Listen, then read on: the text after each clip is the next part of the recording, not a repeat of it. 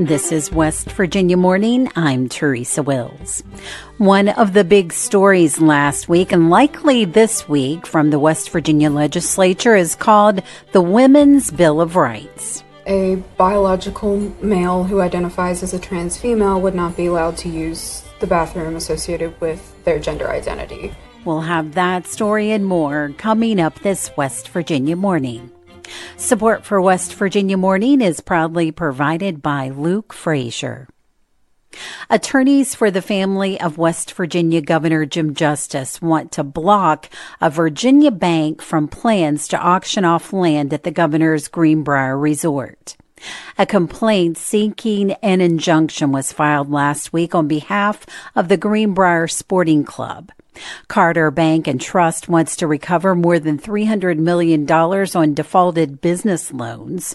The court filing says next month's auction would jeopardize thousands of jobs and severely damage both the club and the Greenbrier Resort.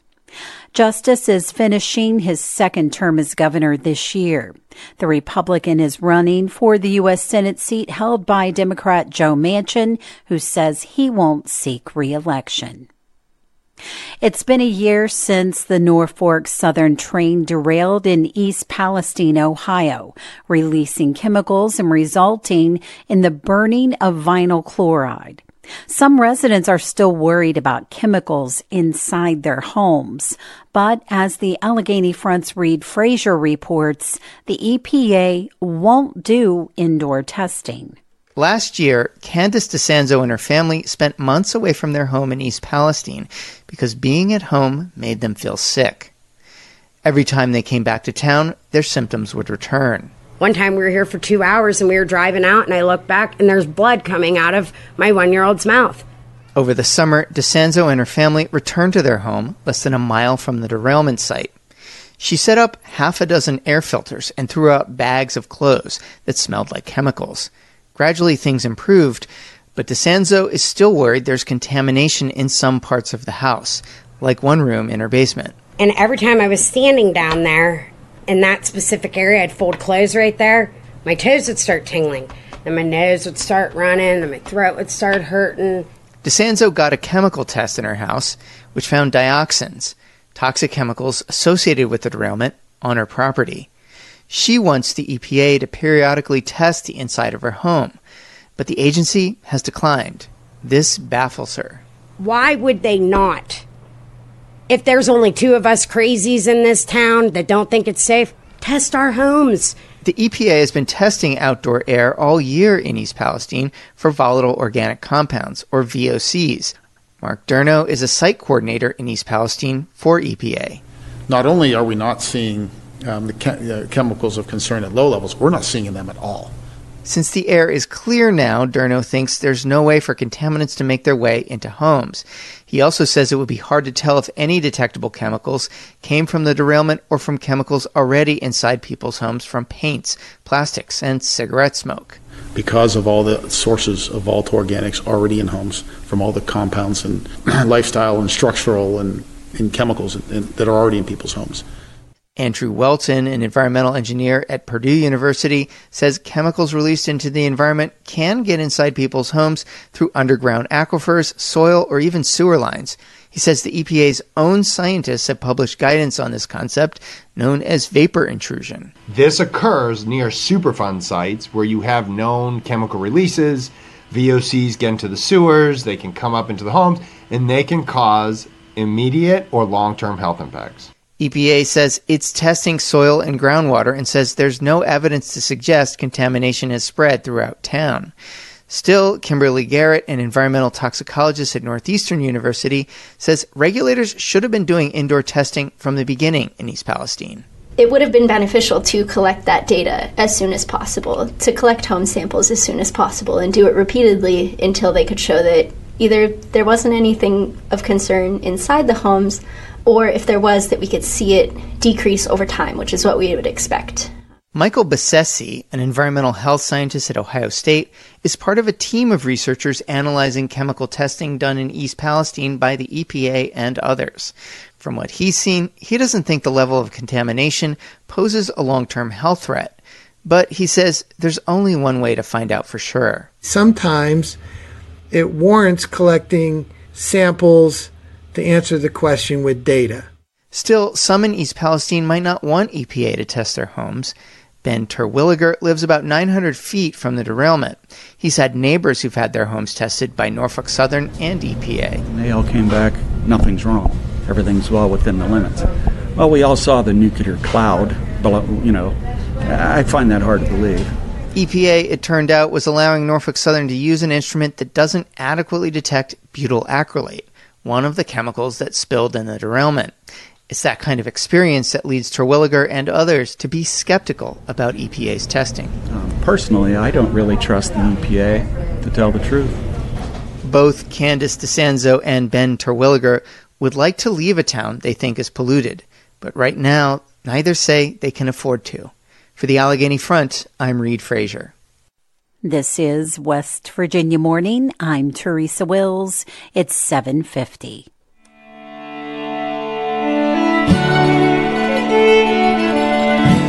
Areas of fog this morning, mostly cloudy skies today. Chance of rain this afternoon, high temperatures in the 40s and 50s. Breezy tonight with a chance of rain or snow, lows in the 30s. Tomorrow, a chance of rain or snow early with gusty wind, some clearing in the west, high temperatures in the 30s and 40s. Support for WVPB is provided by HD Media, presenting digital and print subscriptions for the Charleston Gazette Mail and Herald Dispatch. Information at hdmediallc.com.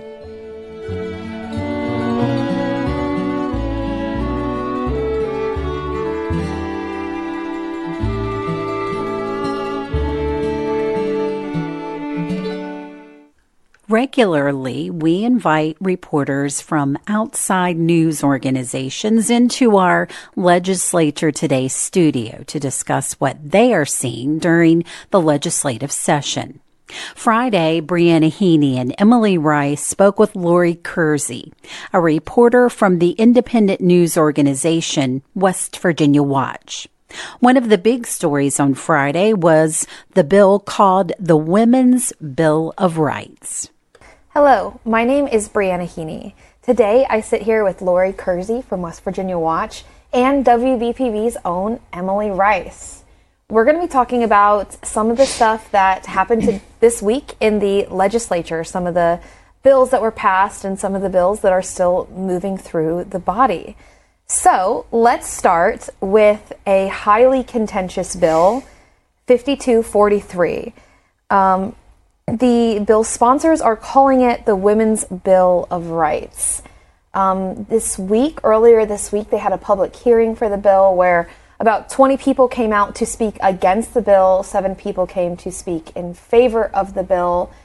Let's talk a little bit about what the bill actually is. So the bill seeks to define single-sex spaces. So essentially, the language is that a biological male who identifies as a trans female would not be allowed to use the bathroom associated with their gender identity. It's also in state code, so they're trying to adjust lines of state code to define sex and gender to a certain extent.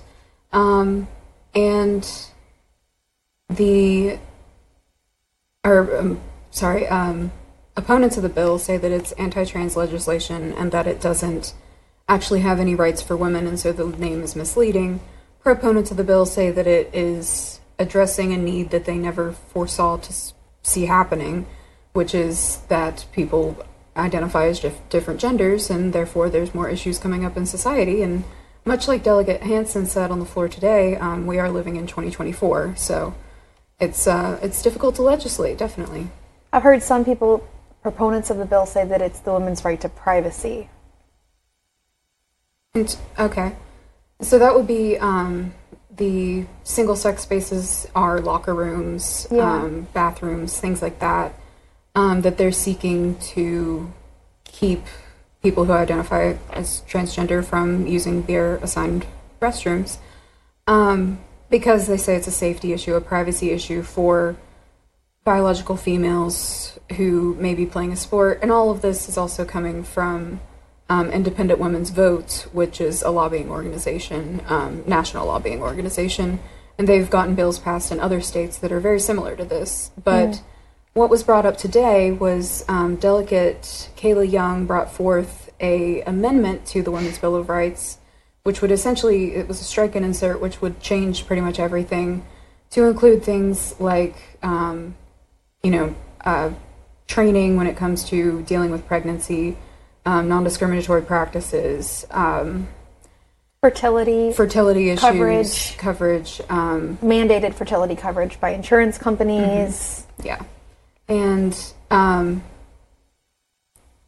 they discussed it in the House. It was a debate, and a big part of that debate ended up being amendments to the amendments, and there was a 30-minute break. And what ended up passing was the proposed amendment amended, which actually includes the exception for marital rape. So that is a whole different issue that's difficult to get into with the time that we have. But that's actually what one of the delegates moved to strike and insert into Kayla's bill, or Delegate Young's bill, to change kind of the structure of that at all. And that ended up going to second reading. So let me get this straight. The bill is on second reading in the House. It needs to go to third before it's passed through the House and heads to the Senate. There was debate on that bill. Amendments were introduced to make it have more rights to help women in the states. Those rights were stripped. The only thing that stuck was a amendment on marital rape. Can you guys talk to me at all about what that means, what marital rape is, and why it's important? I actually wasn't around for the debate in the House about marital rape, but I didn't realize that was put in the bill too. Yeah. So there's an exemption in West Virginia State Code that allows for sexual assault in marriage. So it says except within, I forget exactly how it was quoted on the House floor today, but except within marriages. So it's actually in state code that sexual assault and violence of that sort is allowed to take place in a marriage. So people have been fighting, and particularly last year, the marriage ban, went into a few different committees. There was a lot of argument about marital rape. But that's something that seemed to be agreed to across the board today. Brandon Steele is the delegate that put forth the amendment to keep that, and that be the only thing that's kept. So now the bill defines single-sex spaces and removes that exemption in code for marital rape. Wow. So that seems like an unlikely, I don't know, that the way that marital rape is possibly becoming illegal in the state is kind of a whole turn of events type of thing. It's a bill that they've been trying to get through. I'm not sure for how many years, to be perfectly honest. I know last year it was a big point of contention. That was Lori Kersey discussing the current legislative session with Emily Rice and Brianna Heaney. To hear the rest of that discussion, visit our website and tune into the legislature today, Monday through Friday at 6 p.m.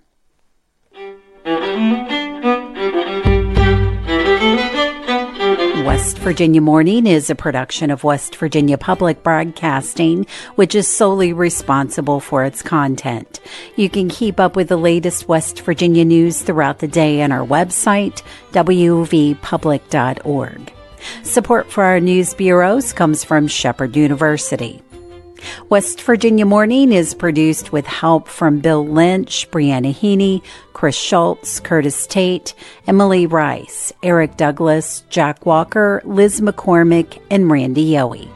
Eric Douglas is our news director, and he produced today's show. I'm your host, Teresa Wills. This is West Virginia Morning.